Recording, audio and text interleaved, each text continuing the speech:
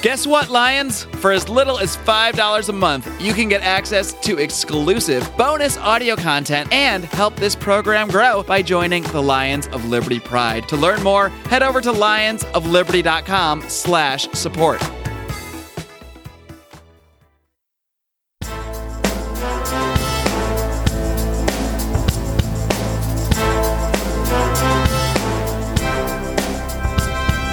Welcome to Felony Friday, a presentation of the Lions of Liberty podcast. Here is your host, John Odermatt. Felons, friends, and freedom lovers, it is great to have you here for another edition of Felony Friday, right here on the Lions of Liberty podcast. As you know, Felony Friday is the show that focuses each and every single week on exposing injustice in the broken criminal justice system. Now, this is the 84th episode of Felony Friday, so that means you'll be able to find the show notes for this episode at lionsofliberty.com/FF84. And it's going to be really important to find those show notes because I'm going to be reviewing a lot of different felonies, some criminal justice items. At the end, we're going to play, Is This a Crime? And Should Anyone Do Time? And I'm going to have links to all of those articles on the show notes page, so you definitely want to check that out. Please don't look if you're driving, though. Wait until you arrive at your destination. And guys, this is another solo episode of Felony Friday, and I really enjoyed doing last week's show. I got some great feedback and encouragement from you guys, and I do appreciate that. I don't anticipate doing a solo show every week. I'm not changing the format of the show to be 100% solo shows. I don't envision that. I love doing interviews. I love having guests on to discuss these felony items, to discuss criminal justice news items. But, you know, I kind of wanted to test myself out, challenge myself, and do a couple of solo shows. And going forward, I don't know how many I'll do, if I do a solo show once a month or twice a month. I'm not sure what the cadence of the solo show will be, but it'll be sprinkled in throughout. But you'll still get your interviews and your other great discussion, your back and forth discussions with the guest here on Felony Friday. I want to get right into talking about some felonies. Before I do that, I do want to talk about our sponsor for today's show. And today's show is sponsored by the Remso Republic podcast. And of course, that is hosted by none other than Remso Martinez. And Remso is a great guy. He's been a guest on the Lions of Liberty podcast a couple times. He's been on our segment Libertarians in Living Rooms Drinking Liquor. And Remso is a good guy. He has a great podcast. I've been on his podcast. Mark has been on his podcast as well. And he's a really entertaining show. He's one of the hardest working guys I know in podcasting. Every time I look what he's doing on Facebook, he has either a documentary or something else coming out. He's doing a live stream. So you definitely want to check out the Remso Republic podcast. Now let's get into talking about some of these stories trending in the news. The first item I want to talk about was brought to me by one of our listeners, Betty Davis, and she brought to me a story of a 65-year-old woman who is in prison on a 25-year sentence. She's a nonviolent offender. She's in on a conspiracy charge. Betty Davis brought this story to me, and Betty's been working with the Can Do Foundation. And the Can Do Foundation is headed up by a previous guest on this podcast, Amy Pova, and also Malik King works with the Can Do Foundation. And this foundation works to get clemency for nonviolent offenders. And one of these individuals, the individual that Betty brought to me, Nancy E. Furneaux, I believe I'm saying that correct. Like I said, she's serving 25 years for nonviolent charges. Nancy is 65 years old, and in 2003, she was charged with conspiracy to sell meth. And the conspiracy charge comes from she knew some men, and they were busted for running a meth operation. And prosecutors claimed that she had to have known what was going on. She was offered a plea deal that would have got her only 8 years in prison, but she knew she was innocent. She knew that she was not guilty of these charges that were brought against her. She was not involved in a conspiracy, so she went to trial, and she lost. And she was sentenced to 25 years in prison. She's been locked up for 12 years. She says she had no involvement in selling drugs, and when she found out what they were up to, that she cut ties with them completely. And after being sentenced, Nancy discovered that her public defender in the case, Ross Espereth, he had never handled a big felony case, a federal criminal case. He was primarily a divorce, will, and probate lawyer, so way out of his league, and Nancy had no idea going into this case, and I don't know if she could have done anything. It's not like you can change your public defender. I mean, she probably didn't have the money to hire a lawyer, so she was stuck in this terrible position. Ends up losing, and now she's in prison. And to add insult to injury, to make things even worse, she is suffering severe health problems. She's in really bad shape in prison. She's had a kidney removed for cancer. She's had breast cancer. She's had radiation for cancer. And she's had over 12 surgeries on her back, neck, and knees. She's had, I think, a knee replacement. And she's had some issues with her thyroid. She has rheumatoid and osteoarthritis. And she's also suffered a stroke. So this woman is not in good shape, but she's still locked up in prison.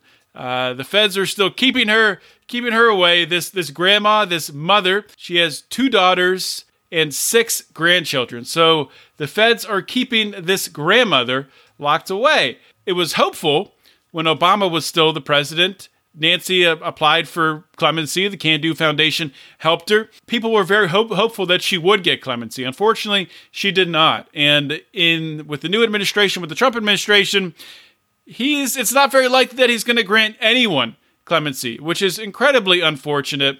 Nancy does meet the guidelines for compassionate release. And to go over them real quickly, the guidelines for compassionate release is for elderly inmates with medical conditions.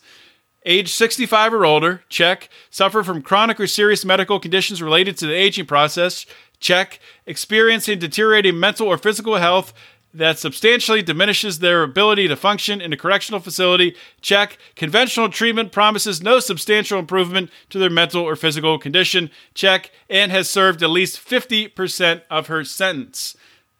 That last one I'm not sure of, because it was 25 years. She served 12. I'm not sure what the months are, how many she served, 12 years and how many months. She's either right at very close to that 50 or not quite to it yet. So either way, a great candidate for clemency to let this woman out of prison. And it really is, obviously, this is someone that never should have spent any time in prison. This just shows how freaking backwards our system is, that a grandmother, 65-year-old grandmother, who committed a nonviolent crime, in air quotes. There was no crime. There's no victim.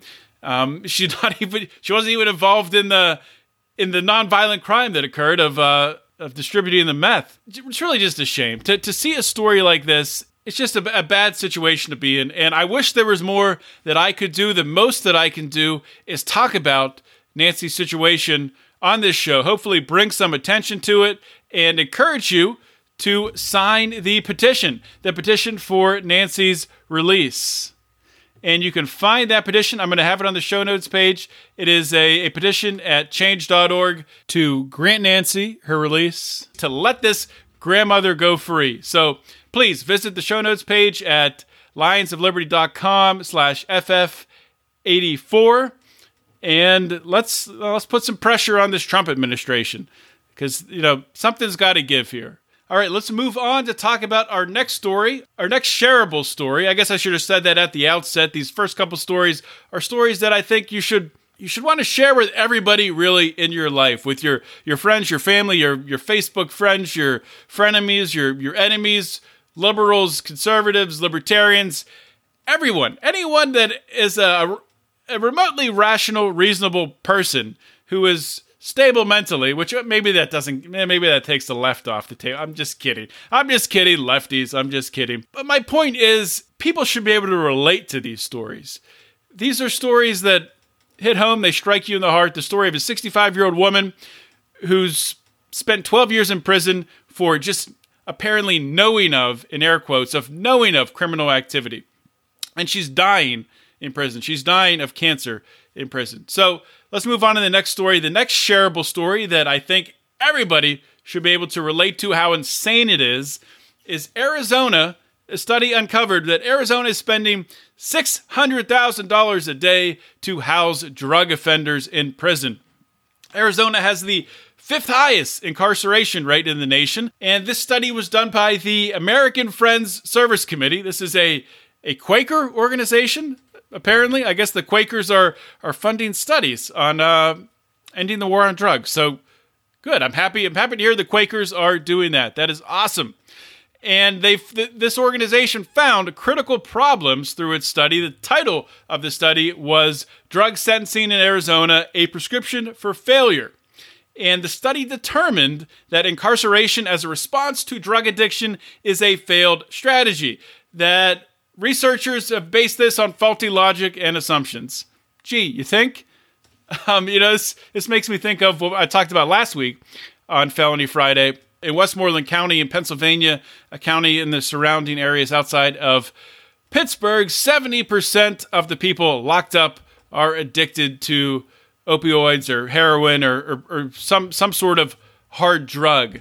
It's freaking obvious that incarcerating people addicted to drugs is a failed strategy. It couldn't be any more obvious that the war on drugs has failed. It's laughable. It's laughable that anybody would support a Jeff Sessions, a guy that's renewing, that's energizing the war on drugs. It's ridiculous, and it's got to stop. I mean, this cannot continue. But to get back to this study, so researchers gathered data from court cases of people who were sentenced to prison for drug crimes in 3 counties in Arizona between January 1 and December 31, 2015. So the study is a couple years old. Found that 21% of the prisoners having drug crimes as their highest charge, so 1 out of 5. And the state is spending almost $600,000 per day to house these who have the drug offenses at an average of $24,000 per person per year. So, and on top of this, Arizona has a 49% recidivism rate, and this proves that it's not working. I mean, they're giving these harsh sentences out for people who've committed these nonviolent drug offenses, and they're coming right back. A coin flip comes right back. Coin flip comes right back. Coin flip, you get one back. It's amazing. This just proves, the drug war, of course, is a failure, but it's a failure by the measure of, reducing the amount of people using drugs, because it's making more people use drugs. But some people would call it a success. A lot of police officers have made a living off of enforcing the war on drugs.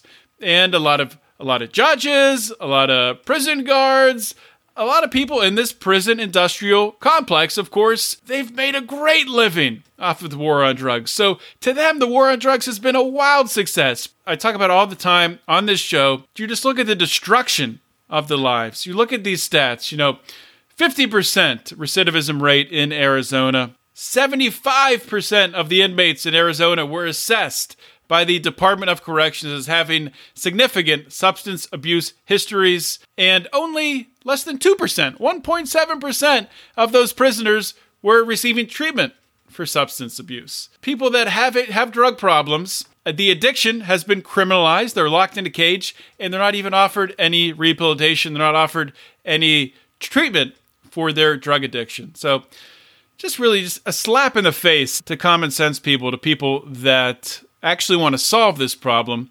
The people in charge, the leaders in charge in the state government, federal government, they just don't give a crap, because if they did, the war on drugs would be no more. So guys, I want to move on now and talk about some criminal justice topics trending in the news. First topic just freaking fires me up, man. If you didn't think I was fired up already talking about these other topics, this just really gets me going. So this story comes to us from Mississippi, the South Haven Police Department. They went to Ismael Lopez's house and were banging on the door, woke him up in the middle of the night, actually just before midnight. And Ismael Lopez, there's some contradicting information of what happened here. Police are claiming that he came to the door armed. He came to the door with a gun.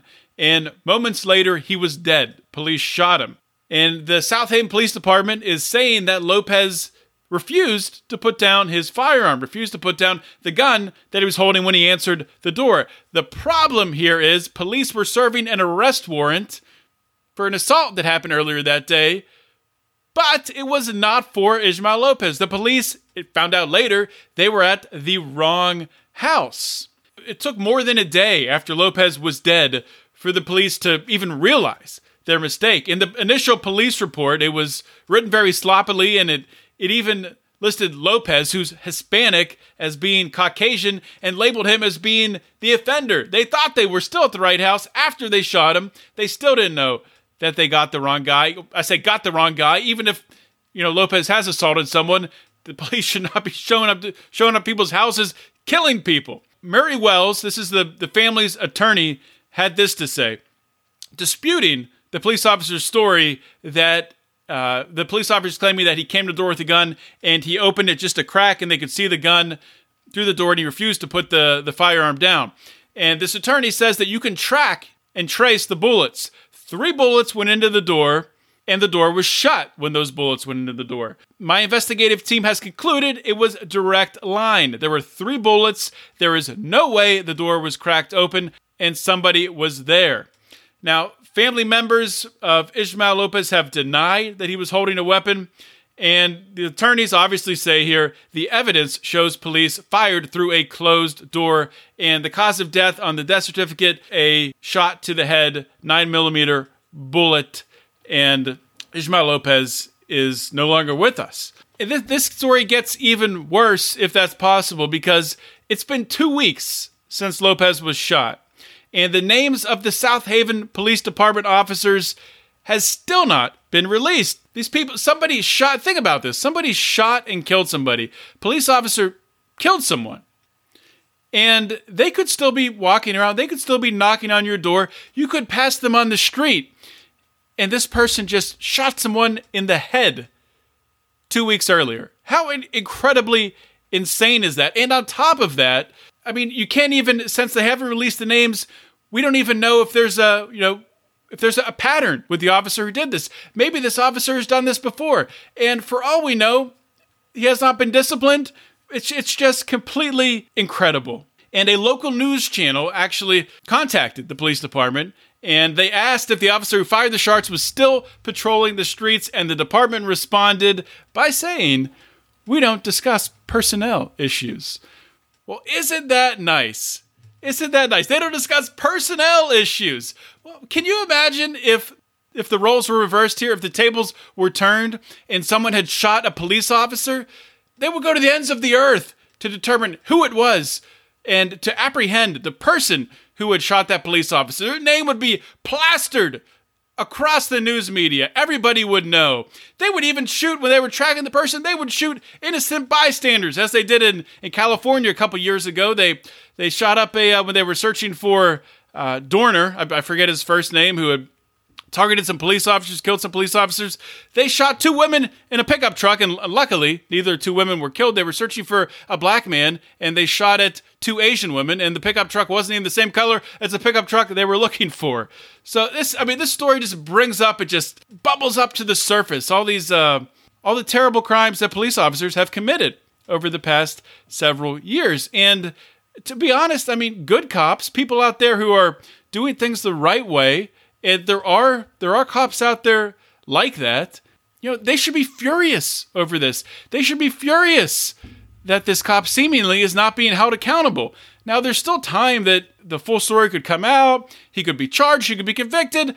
Likely not, though. That's not likely to happen. Looking at history of how the criminal justice system treats police officers in circumstances like this, it's not likely to occur. In fact, according to a Washington Post report from 2016, around 20% of officers involved in fatal shootings never have their name disclosed. How incredible is that? This stuff it has to change. For us to really heal the relationship between the police and local communities, there has to be transparency. There has to be trust. And incidents like this simply break down the trust. They make it impossible to trust because information is being withheld and police officers are being put up on a pedestal above the rest of us peons here in society. So this story is infuriating. I'm sorry if I got a little bit fired up there, but we're going to take a real quick commercial break here to hear from today's sponsor. 3, 2, 1. Hey folks, I'm Remso W. Martinez, the host of the one, the only Remso Republic podcast. Now, I know what you're thinking. I know exactly what you're thinking, to be exact. This is a pitch for another show. I already listened to too many. But hey, I've got news for you. Each and every Wednesday, you can escape the mindless entertainment and loud political pundits by escaping to the place which truly is the clash of punk rock and politics, the Remso Republic. From comedians to politicians to real-life superheroes and liberty activists, we don't stick to normal often, as we hard charge each and every week to bring you the freshest entertainment and news in an ocean of shows fighting for your attention. We're on iTunes, Google Play, SoundCloud, Stitcher, TuneIn, and many more platforms. Don't miss out, join the fun, and be awesome. Stay up to date with the latest news and updates by visiting RemsoRepublic.com.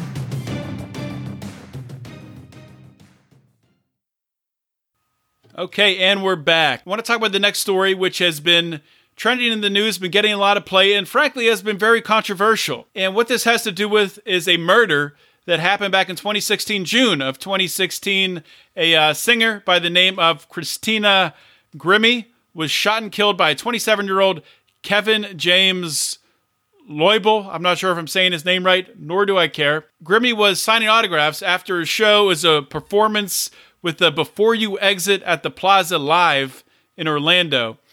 And this man just walked up to her and shot her. And he was tackled by Grimmie's brother. The gunman broke free and then shot himself dead right there. This was planned out. He'd brought 2 handguns with him, extra magazines, a hunting knife. This man came there on a mission, and this venue was a advertised gun-free zone. This man obviously knew that he was going to be able to walk in there and nobody was going to do anything to stop him because nobody there was armed. And this man had this weird infatuation with the singer, Christina Grimmie, and had actually, lost weight and gotten a bunch of surgery and stuff to try to become more attractive for her. I don't even know if they knew each other. It was just a crazed fan, just a lunatic. What's happening here, there's a lawsuit. The family of this singer is suing the venue, and they are claiming negligent security on part of the venue. And the premise of the lawsuit is if the property owners, since they banned law-abiding citizens from carrying guns, then the property owners should be responsible if a tragedy like this occurs. And the lawsuit states the owners of the facility in which she performed and the outside security company hired to provide security for the concert failed to take adequate security measures to ensure the safety of the performers and the attendees at the concert venue. And, it's really hard to argue with the logic behind this lawsuit.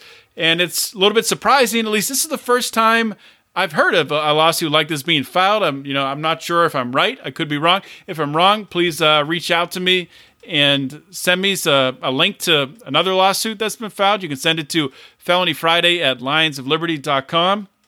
But this is the first I've heard of it. So if that's the case, hopefully this, obviously you don't want tragedies like this to occur at all. But I 100% agree that the venue's at fault here.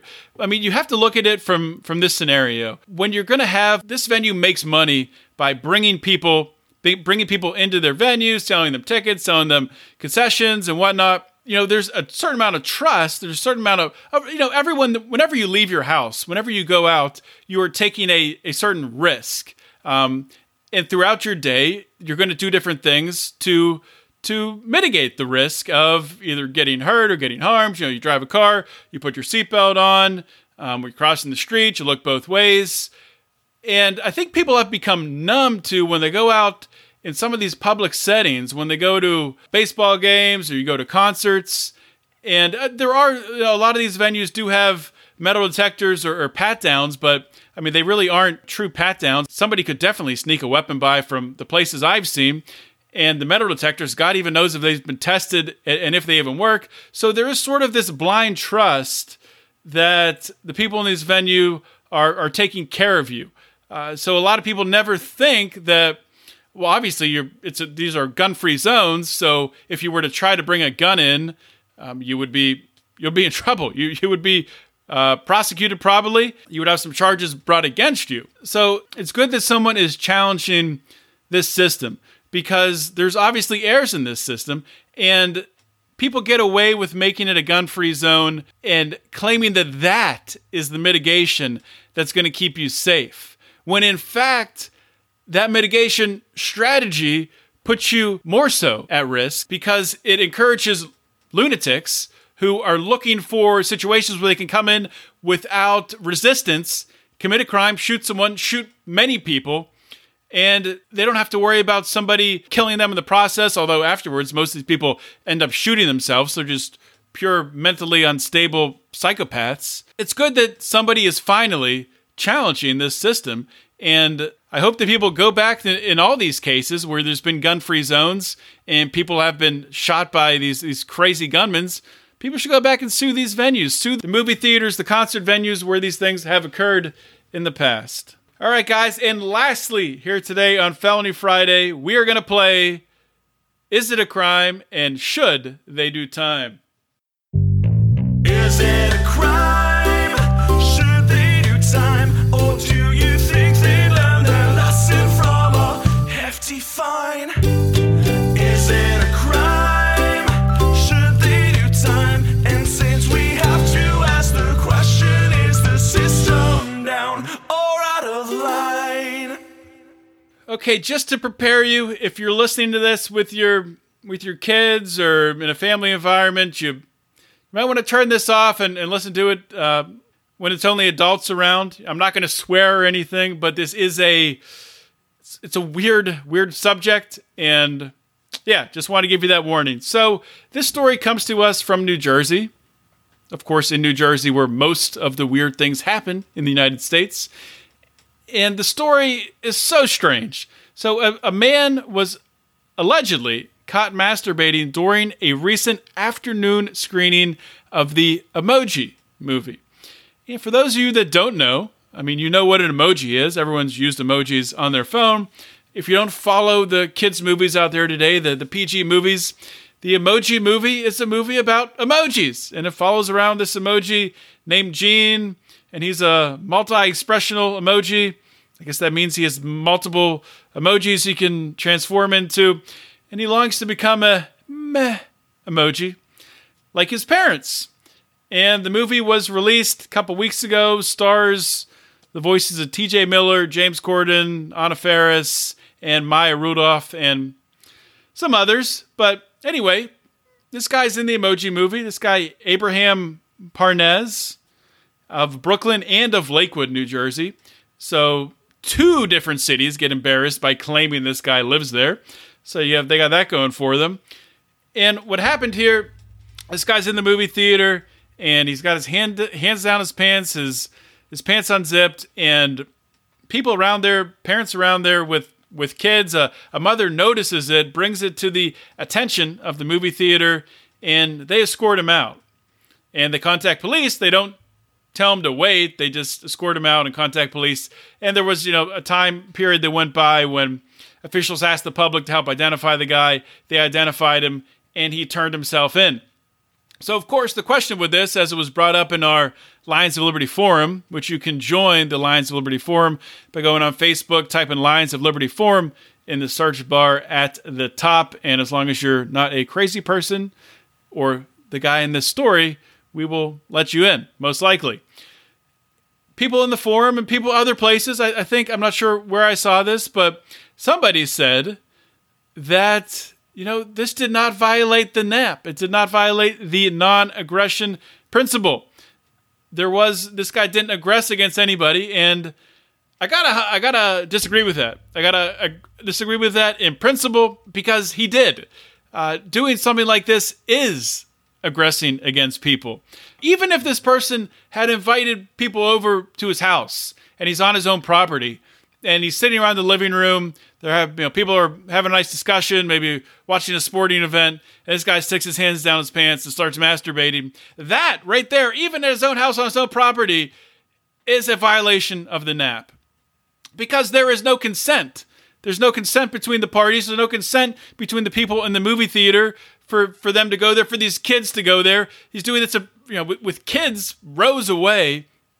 People did not consent to go to the Emoji Movie and have some fat 43-year-old man start to masturbate in the row behind him. No, that's aggression. That's aggression against those people. It would be the same thing as if somebody had come into the theater with an air horn and just started blasting it off in your ear, blowing out your eardrum.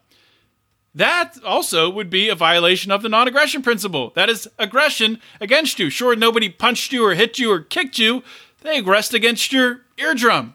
And there would be damages for that. You would have to pay for the, if you need surgery, you need medication or whatever to heal your eardrum. The same thing in this case.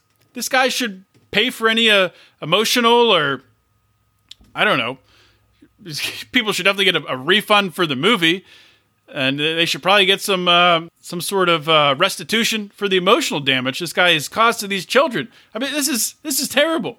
I can't even understand how anybody would think that this did not violate the non-aggression principle. And I'm not trying to offend, and I really don't remember who it was that said that. It might not even been in the forum. I saw this story a couple different places, but I can't even wrap my mind around how this wouldn't violate the NAP.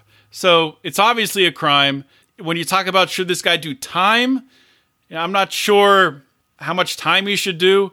I really don't think it's something that he should go to prison for.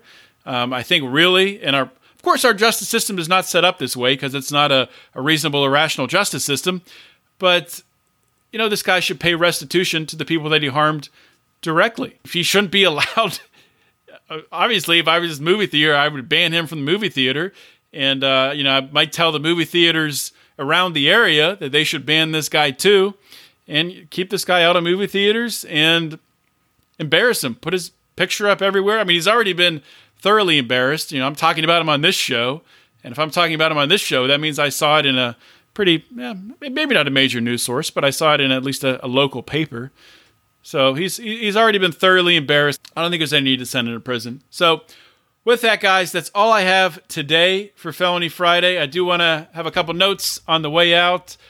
Before I let you go, I want to encourage you to join the Lions of Liberty Pride. If you enjoy what we do here 3 days per week on the Lions of Liberty podcast, every Monday we have our flagship show with Mark Claire. Wednesday, Electric Liberty Land, your shot of culture, comedy, and liberty with Brian McWilliams. And every Friday, this show right here, Felony Friday. If that is not enough for you, if you want more Felony Friday, if you want access to our conspiracy theory roundtables, there was one recorded just last week with Mark and Brian, Howie, and Rico. If you want access to that, they talked about Bill Hicks and Alex Jones. Are they the same person? That whole deal. It was a great episode. There was a great rant that Mark Claire recorded a couple weeks ago on the Mises University Jeff Deist Blood and Soil speech, his opinions on that. You can check that out in the Lions of Liberty Pride. And the way that you can join the Pride is by going to lionsofliberty.com/support. And you can join at our elite level for $25. And at that level, for $25 per month, you're going to get a monthly conference call with us where you can talk to us, you can influence the show, you can bring ideas to us, you can just shoot the shit, whatever you want to do.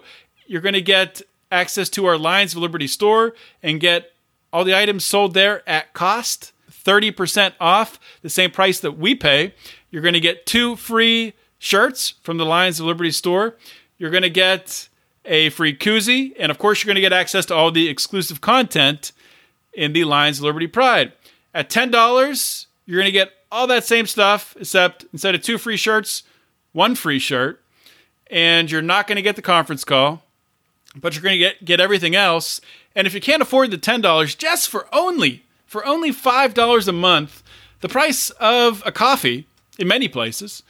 I mean, I think in LA it's probably $10 for maybe a coffee. I know it when I was when I lived down in California, I went to one LA bar. I forget which one it was, but I ordered a double Jim Beam and Coke, and that was $16. And that was back in 2007, so it's probably $25 by now. So just for $5 per month, you'll get access to all of our stuff, all of our exclusive content in the Lions of Liberty Pride. And also, all these levels get access to our secret Facebook group. So be sure to check that out. And you also get, for $5, you get a discount, 20% off at the Lions of Liberty store, which Lions of Liberty store can be found by visiting lionsofliberty.store. And I have a special announcement about the Lions of Liberty store. There is a Felony Friday t-shirt that you can now buy at the store. It's a really cool logo. My man Dan Smots put it together for us. He's done a lot of our design work. He put together Brian's Electric Liberty Land design as well. All of our designs at the Lions of Liberty store came from Dan Smots. Dan, of course, the host of the System is Down podcast, so check that out. And he's a great designer. So thank you to Dan. And it's a great design. It's a circle design. It says around the outside of it, Lions of Liberty Felony Friday. Then on the inside, it says no victim, no crime.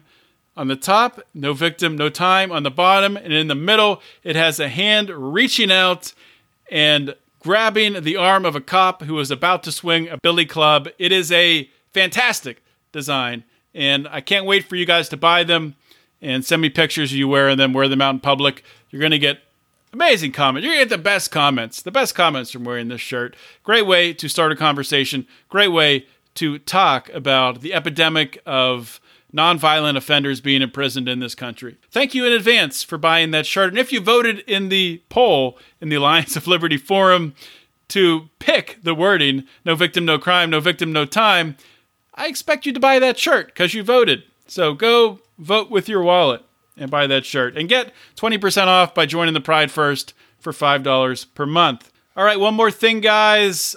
I want you to go to DonorC. DonorC, founded by Greg Glyer, former guest on Mark Claire's show, founder of DonorC. Clint Rankin, founder of the Facebook group Walk the Walk, which has brought a lot of libertarian podcasts, libertarian fans together under the Walk the Walk banner to fund a bunch of projects through DonorC. And we've helped a woman get her HIV medication and some job training. We've built a well, we've built a road, and now in Haiti, we're building a house. And last time I checked at recording, I think it's like $495 to being fully funded. They're building a house out of plastic bottles. So it's almost entirely out of plastic bottles. There's going to be some concrete and things like that, bags of concrete needed for foundations and whatnot. So all of the funds will go to that stuff, the foundation work. Everything else, everything that they can build out of plastic bottles, they already have all the plastic bottles to build it. It's a way to obviously recycle these bottles and use them and not let them go to waste. For all those statists out there that say libertarians would let the environment go to crap, screw you. We're building a house. It's how we fix the environment, baby. That's all I got, guys. If you enjoyed this show, please give us a 5-star rating on iTunes and leave a review. Thank you so much for listening. This is John Odermatt signing off. Always remember to keep your head up and the fires of liberty burn.